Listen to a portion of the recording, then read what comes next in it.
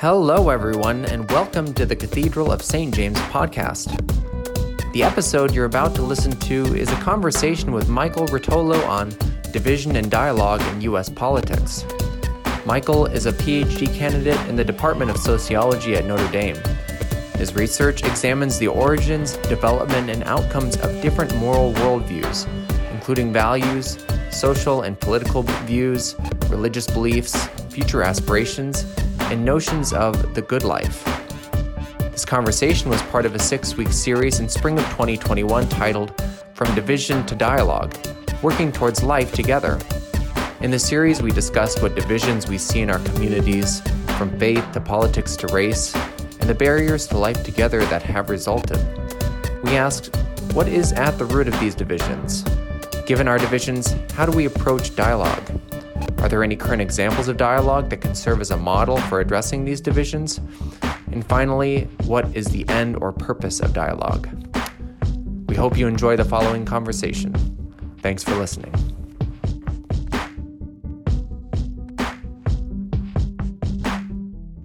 Well, good morning, everyone, and welcome to one of our final weeks of this series on division and dialogue.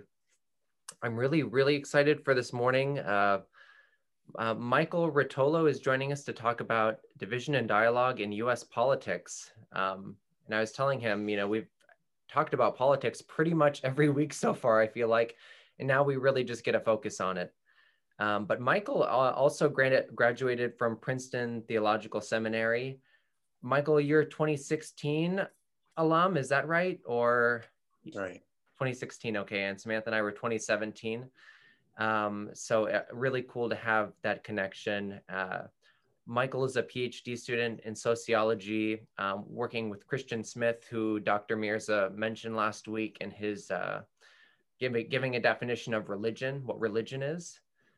But Michael does so many interesting things, I think, around politics, morals, religious beliefs, and of course, in the field of sociology. So Michael, thank you so much for being with us, and I'll turn it over to you.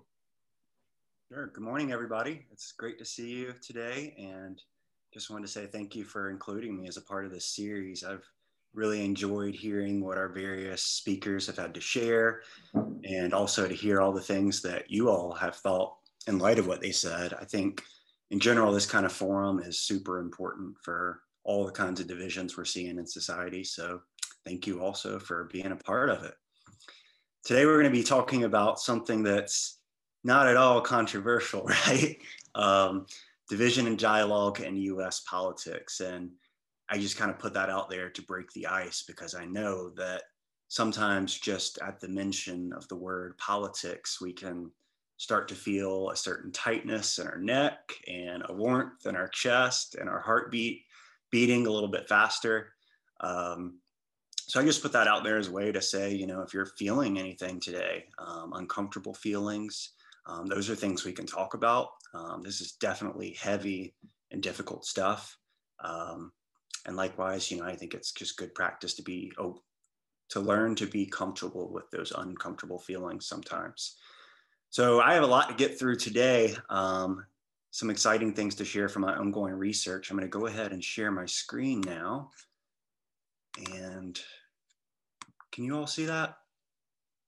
Okay, it's just my title slide. Let's see. Okay. So, when talking about divisions and dialogue in US politics, there's obviously many different things we can talk about, and a lot of those have come up over the past several weeks. So I wanted to stick to, the area I've been studying most in my dissertation research the past few years, and also one of the biggest cleavages I'm sure we're all familiar with in society. And that is what we call the political spectrum. We sometimes call this political orientation. We sometimes call it political ideology. And for those of you who can see this slide here, generally, it's just a spectrum. And we have liberals on one side, which we sometimes call the left, and conservatives, which we call the right, and moderates in the middle. So it's important to say that as we're trying to understand divisions and dialogues in US politics, there is no one catch-all way we can understand the things beneath those divisions. But in general, as social scientists try to explain our divisions, polarization, what we sometimes call culture war attitudes, this spectrum, political orientation, tends to be the thing that captures the greatest amount of division. It's more important than political party affiliation. It's more important than saying I'm Democrat or Republican. It's also more important than basic demographic factors alone, like race, class, and gender. Though obviously those things intersect with this a lot, which we'll talk about. So when we talk about the liberal and conservative spectrum, I want to just give a little bit of background on the data that my research is based on. So the data set I use is called the National Study of Youth and Religion, which is a pretty large and well-known data set that my advisor, Christian Smith, conducted. This study was conducted between 2002 and 2012. So it's a 10-year study, and basically Smith and several of his colleagues followed a large and nationally representative, diverse sample of young people from all across the country, roughly from when they were in middle school or finishing middle school all the way until they were in their mid-20s. And I know this is a lot of data here on the slides, but it's just to give you a sense that this is a diverse and representative sample. And basically, you know, when they talk to these young people every 2 or 3 waves, they ask them, what's going on in your life? What are your relationships with your family and friends like? What is your relationship with religion like? They ask them all about their moral views. They ask them about their political views, what they wanted to be in the future. And so basically my dissertation is analyzing, you know, what is it that during this transition to adulthood, this 10-year period, we sometimes call emerging adulthood, what kinds of experiences shape our attitudes about what we want to be, who we want to be, and specifically for a recent project, our political views, what makes us liberal and conservative.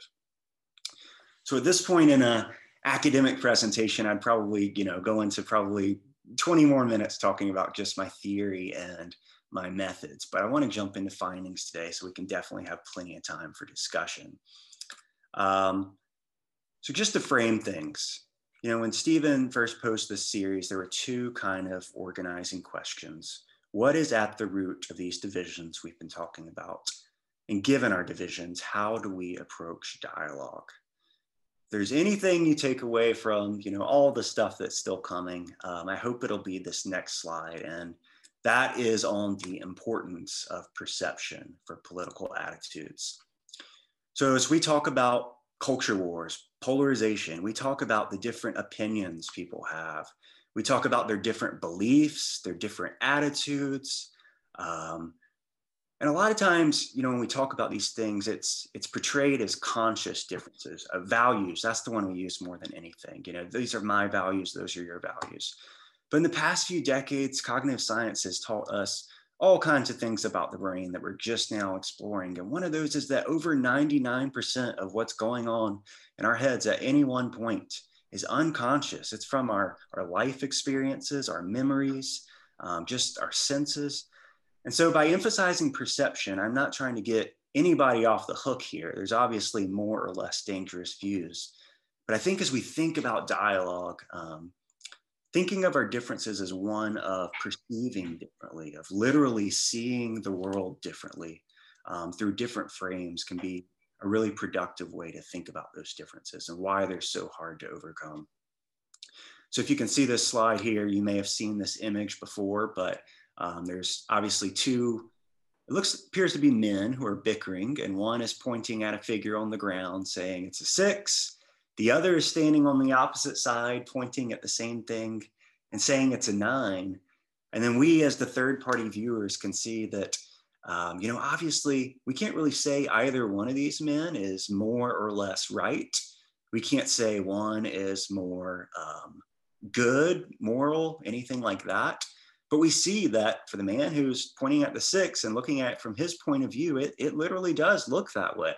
And same for the man who is looking at it as a 9. So they could bicker all day about their different facts or values, but from where they're standing, their point of view, both of them are right. And if we don't acknowledge these perceptual differences, we can end up talking right past each other. So obviously, when it comes to our dialogue about society and politics, we're not debating whether this is a 6 or a 9, but we would say somewhere in that middle area would be society and government and our role in that. So I'm going to keep building on this. Obviously, not all perceptions matter. So in general, as I going through these interviews and these surveys with these young people and figuring out, what are the perceptions that really matter? The best way I can concisely summarize it is differences in perception about the need for social reform. So as we're all looking at society, not even what do we believe, what do we think, what do we opine, but what do we see in the world? Does it seem like it's something we need progressive social change for? Or is society mostly good, something that has all kinds of sacred values and traditions that we need to preserve and not let get taken away just by ideologies? These are some of the kinds of different perceptions we see when we're talking about that spectrum of liberals and conservatives. Just another way to phrase that as a question is basically, do we need collective, governmental, or personal action to better society? And so, we can say maybe we all see some certain kinds of problems in society need to be addressed. But likewise, liberals and conservatives have different perceptions about whether that's government's responsibility, whether it's something we all need to put into, or whether it's totally up to individuals. Individuals need to pull themselves up by their bootstraps is the language that kind of gets used that way. And so this is not a perfect image here, and obviously it's missing conservative, but it's one of the only ones that I could find that kind of captures, these perceptual differences and how even when we're talking about politicians, sometimes we're looking at the field of who's available differently. And so if you're a moderate, you might see Joe Biden as perfectly in the center in terms of, how progressive his strategies for social reform are. You might see Hillary to the left, and then Obama, and then we have Bernie and Elizabeth Warren on the far left. Sorry, that's a little bit blurry. Over here on the right, you see Mitch McConnell and then Donald Trump.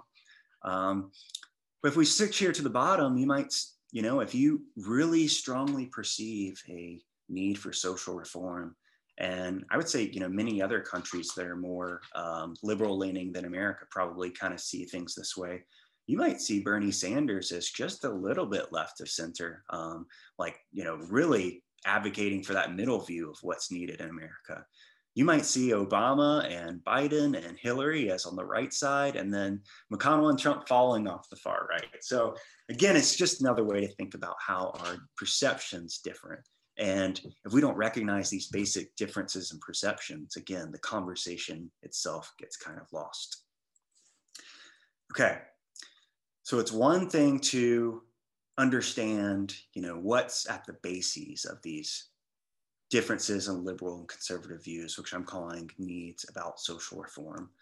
But we can keep building on that. My next question is, why these divisions? What's going on in people's lives as they get older, become adults, start claiming independent identities? What leads them in one direction or another? And in general, I find 3 social factors that all play crucial roles in shaping our perceptions. So I'm going to talk about each of these, and I'll say that, each one might resonate with you a little bit, but I also want to say that they're incomplete. And at the end, we'll have to put them all together because it's really how they jointly work to shape perceptions. But as we're thinking about divisions and dialogues, we can separate each of these 3 things and think about, where does the church have room to improve? What strategies can we take? So the first social factor that really plays a crucial role in shaping people's perceptions about whether they want reform in society or not is what I call social perception. And we can simply summarize this as insider or outsider social status. And we can think about this as a spectrum too. It's not a simple binary, but hopefully just in these images here, you probably get what is meant by this. And this kind of resonates with some of the kinds of themes we see in many children's books. So if we just take this one on the left, you see a group of, it looks about 7 black ducks who are all in a circle standing together, and then a yellow duck on his tippy toes who looks like an outsider saying, "Hey, wait for me." And so social position, if you are one of these black ducks, part of the dominant group in society, most people are like you. Um, Everything generally seems to work well. You can live by society's traditions and values, and it doesn't really hurt you in any way. It doesn't exclude you in any way. Then in general, your perceptions about whether we need to reform society you might not think we need to change things as much as this little yellow duck who's by themselves, an outsider, and very different from everyone else. Now, looking at these images, obviously, the main contrast you see is one of color. So you might think I'm talking about race here. And I think race does have a huge role to play in whether we perceive ourselves to be part of the dominant group in society or the more marginalized group. But I will say this is bigger than just race and cross-cuts all kinds of things we're interested in. So it can tie to gender differences, gender inequalities. It can tie to different sexualities that are less common, non-heterosexual identities. It can tie to social class and whether you really feel like one of those groups that society is not working well for. And so basically, whether you're an insider or an outsider kind of deals with to the extent to which you deal with marginalization, oppression, exploitation, even bullying, something that kind of makes you question the status quo and whether you're a part of it. That's obviously going to play a crucial role in your perceptions about whether society should change or not. So that's the first factor. The second thing that plays a crucial role in our perceptions is what I call political knowledge. And this definition might sound a little bit clunky, but it comes from the literature, so I'll break it down. Scholars generally define political knowledge as the range of factual information about politics that's stored in long-term memory. So each of these parts, they emphasize range because this is not knowledge about a particular subject. It's your broad knowledge of society. It's factual. It's not misinformation or fake news. It's information. It's not your opinions or your beliefs. And then the emphasis on long-term memory distinguishes this kind of knowledge as something you've really internalized and you know, not just something you saw on social media or the news and then forget because it's short-term memory. So whether you have a lot of knowledge about politics, how they work, how society works, and what its various pros and cons are versus a very limited knowledge, maybe an anecdotal knowledge primarily just from your own point of view, your kind of anecdotal knowledge, that too is going to play a major role in your perceptions about society. And so I just want to describe this figure here as one example of this. This comes from a very famous sociological article by the late Deva Pager called The Mark of a Criminal Record. And in this study, Pager did a large experiment where basically she submitted applications to real jobs that were hiring in the world. I think it was something like thousands of them. And all of her made up applicants were male. And they had the exact same resume and application. The only difference was that some of them were listed as white, whereas others were listed as black. And they were given, some of them had no criminal record, some had a criminal record. So as these jobs actually made calls to tell people whether they got the job or not to hire, Pager found that white men were called back 34% of the time, whereas black men with the exact same materials were only called back 14% of the time. So white men got the call over twice as many times as black men with the exact same materials. If we look at those with a criminal record, we see that white men got called back 17% of the time, black men only got called back 5%. You can't use that. You have to make a card. That's a card for an old person. So among those with a criminal record, white men actually got called back over 3 times as many times. And just a really kind of interesting thing that also came out of this study that was unexpected. If you look at these 2 middle bars here, we actually see that white men with a criminal record got called back more times than black men with no criminal record in the same materials. And so this is obviously just one small finding about, things we see in society. But when you're aware of these kinds of systemic social issues versus unaware, that can make a huge difference in your perceptions about whether we need change or not. To kind of point to the alternative point of view. If you thought none of this was a matter of structural inequality or racial biases, you might just say, oh, Black men need to work harder. They need to stop being lazy. These are some of the kinds of things that some of our interviewees actually say when they generally aren't aware of these things. So second emphasis is the importance of knowledge. Knowledge, we have to know what we're talking about. Okay, third thing, and then we'll put this all together, and then we'll try to get into a discussion about this. The third factor I identify that really seems to play a crucial role in perceptions is what I call prosociality. We might associate this with altruism or the values of care and kindness and compassion. Obviously, in this image here, you see a little girl who is presumably sharing her cookie with another girl. But I mean this to be a little bit broader than something like a value, something like an attitude. It's more like a disposition that really follows us throughout life based on our experiences and kind of definitive of the way we approach other people. So a lot of research on emotions and neuroscience and development, human development, shows that generally people who are raised in an environment of trust, of love, of support and encouragement, as they get older, they tend to demonstrate higher levels of prosociality. So they tend to be more open to new experiences. They tend to be more open to cultural diversity and diverse others. They also tend to prioritize other people's needs more highly in relation to their own needs. So that's really what I mean by prosociality. How much do you basically prioritize other people's needs in relation to your own? And of course, all of us help others in some ways. And likewise, every day we take care of ourselves and feeding ourselves and bathing ourselves and, developing our lives. Obviously, I don't mean to say that prosocial is good, self-focus is bad. Of course, everything is about balance, but we've learned about some of the different ways our experiences shape that orientation. So on the other hand, we know that people who experience really intense bouts of hardship, people who have experienced trauma, those who, particularly as children, were made to feel guilty or shamed or embarrassed, those who developed repressed anger, they tend to have a much more threat-sensitive disposition as they get older. Because of the hardships they've experienced, they actually really feel like they have to preserve themselves. And so they tend to be less prosocial.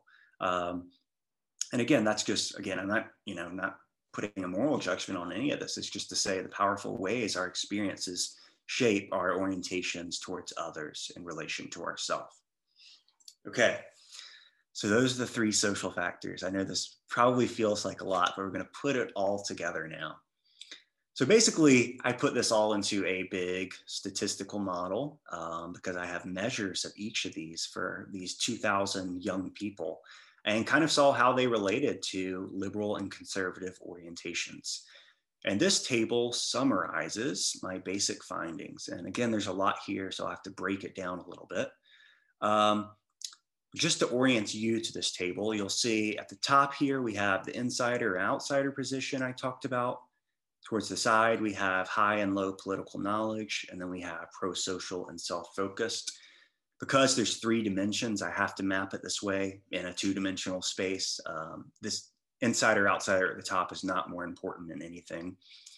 But before I talk about some of the important combinations, I just want to emphasize that for each of these different things I've talked about, we see liberals and conservatives in every single group. And so if we look over here at this whole left side of people who fall under insider position in society, we see liberals and conservatives there. If we look to the right side at people who had outsider positions, we see liberals and conservatives. If we look at this bar all the way across of high political knowledge, we see that there are liberals and conservatives who have really high levels of political knowledge, according to my measures. We also see liberals and conservatives with low political knowledge. Sorry if this is getting redundant, but if we look at pro-sociality, we see that there's liberals and conservatives who are highly pro-social, who really care about other people. And likewise, we see liberals and conservatives who are self-focused. And so none of these groups have a monopoly over any of these categories. I know as we talk about political divisions, it's easy to try to reduce our divisions to one of these things. But what really matters is how they work in combination, again, to shape those perceptions about whether we need basically change or not, whether society is basically good. And so I'll take a stab at explaining some of these groups. So in general, if you are an insider in society, society tends to work pretty well for you. You wouldn't identify as a marginalized identity necessarily. And, I can put myself out there and say, as a straight white male in society who's been raised in a good family and had opportunities to explore higher ed, I would definitely generally consider myself part of the insider group and not an outsider. Likewise, I don't want to make assumptions about anyone's experiences, but I know a lot of people in this room probably feel this way as well. Many people who would be a part of fairly affluent, predominantly white churches in America would likely, identify as insiders as well. And in general, we would think, if you're an insider, you would be less likely to want to see social changes. Society works well for you. We actually see a liberal group here. If you are an insider, but also highly pro-social, you've been, through your experiences, basically you've cultivated an orientation towards helping others, and you have a high political knowledge of some of the kinds of inequalities that are out there. In general, you might lean more towards liberalism. So I won't ask anybody to raise their hands in here, but if you do identify as more liberal, I would imagine you might be likely to fall in this group. Likewise, we know that many churches, values related to pro-sociality and caring for others is a huge emphasis. And so if we move just down below that category to this one, we see that, there's conservatives as well in this very similar group. And the main difference here is the political knowledge they have, the types of political knowledge they have, whether they see society as having lots of problems that are structural in nature and widespread, or more personal problems. If we move over here to these two categories here, we can see if you're an insider and you're primarily focused on yourself and not others, then political knowledge doesn't appear to matter at all, because your orientation is already going to be primarily on your own needs. And so you might lean towards conserving or preserving society. If we move to this right side, those who generally perceive themselves to have an outsider position, marginalized, we see that most of these groups identify as liberal, but there's also one that identifies as conservative. And so if we think about a lot of the salient political groups we've been seeing in the news lately, the kind of people that Donald Trump has identified as forgotten Americans, who Hillary Clinton once regrettably called deplorables, and even some of the people we saw, who were at the White House on January 6th. There's actually a group of conservatives who likewise feel themselves to be heavily marginalized, who have, faced intense bouts of hardship. And I think it's been a scholarly puzzle, progressive fiscal policies in many ways would benefit this group. And so it's been, why, do they not lean towards those changes? But in general, because of their hardships, many of them do have a more self-focused, affective orientation and emotional orientation. And likewise, we do know that political knowledge tends to be lower levels among this group. And so that's kind of that group that we see there. Now, lest we think that liberals are the caring, pro-social group and conservatives are just the self-focused group, we can move right above that and see here's a group of liberals who are also self-focused. This was a very sizable portion of my sample. And, talking to them, I saw very little regard for other people's needs in general, but many of these people also identified with one of those marginalized outsider statuses. So when they actually wanted to see progressive social changes, we tend to sometimes say, if you want free college, free healthcare and all that, that's a value that's caring. These people actually wanted it because it would benefit them personally.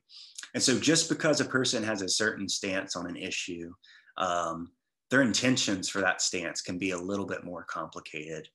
We can't say that the stance itself is necessarily more caring versus not caring. So I know this is a lot, and I want to shift us towards conversation. This might be something to digest a little bit more, but I want to just highlight a few takeaways from this that can kind of prompt some of our discussion. The first, as I said, if you take away anything, what I'm trying to emphasize is that perception really is key. We literally perceive the world differently based on our different experiences. And those still important conscious beliefs, values, and opinions are only a small part of our views. And so a lot of people who are really looking into political division have taught us, even in the past year or two, when you're talking to somebody you disagree with, just presenting them with data, facts, that's not going to do much to change their minds. Perceptions are really deeply rooted. We actually find that sometimes when you present data on social media, if someone else who's of the opposite party or opposite end of the spectrum sees those, some of those negative emotions get triggered and actually drives them deeper into their views. And so that division is actually expanded by trying to persuade them, in the informal context of social media that's not very personal. And so we have to really think about, how do you change people's deeply seated perceptions? It's obviously difficult work, and I don't have all the answers, but I think that that's really the key. When one person sees a 6 and the other person sees a 9, how do you get them to see the same thing? Second, as I tried to emphasize, there is no conservatives are one way and liberals are the other. Most of the time when we try to link a certain value to these groups, we're kind of doing a reductionist, making a reductionist argument to try to support our views. In fact, what we actually find is there's significant overlap in our experiences, and different combinations of those things I talked about, as well as some other things that are important but less important, lead to different perceptions. And so to me, that says, if I'm talking to somebody who's of the opposite political party, maybe I can think about what we have in common and where we differ. In terms of insider and outsider position, are we pretty similar in terms of the kinds of experiences we've had in society, or are we going to have very different perceptions because of that? In terms of knowledge, maybe we both have high political knowledge, but still see differently. What other kinds of things are at stake and leading to those views? And where can we find at least some points of common ground? And then finally, just, taking off my sociologist hat here and thinking more about what this specifically means for someone approaching this from a Christian angle, I think this leads us to rethink what it means to be empathetic in terms of Christian empathy in some ways. So, as we learn from the lessons of Jesus and across the Bible, a lot of times we talk about care and kindness and compassion and humility and service. But I think just seeing how these perceptions differ about society and seeing these other things that play a role beyond pro-sociality, we see that knowledge or education is super important. And we see that experience is really important. So I know all kinds of churches, because I have ministry friends that are having to make cuts to their adult education in favor of other things. But in some ways, this strikes me that, that education element of church is one of the most essential parts of finding common ground today. What kind of work can we do as a church community, as within our congregation, to learn more about the various things that are happening in society, and at least have a similar type of knowledge, so that, again, we're not talking past each other. In terms of shared experience, that's more of something that's ascribed than something you choose. You don't really choose necessarily to be part of the dominant group or marginalized. And I don't mean that one is better or worse than the other. It's just kind of the nature of social forces. But I think that just tells us, if you're an insider, in particular, one, we might associate with words such as privilege and power. It just points to how important it is to really get that outsider experience, to really try to get in the shoes of other people, which is, a phrase we use a lot. So, just this final thing here, I think this leads us to think beyond care and compassion, that learning, continuing to learn, continuing to try to experience what others experience is also a crucial part of caring for them.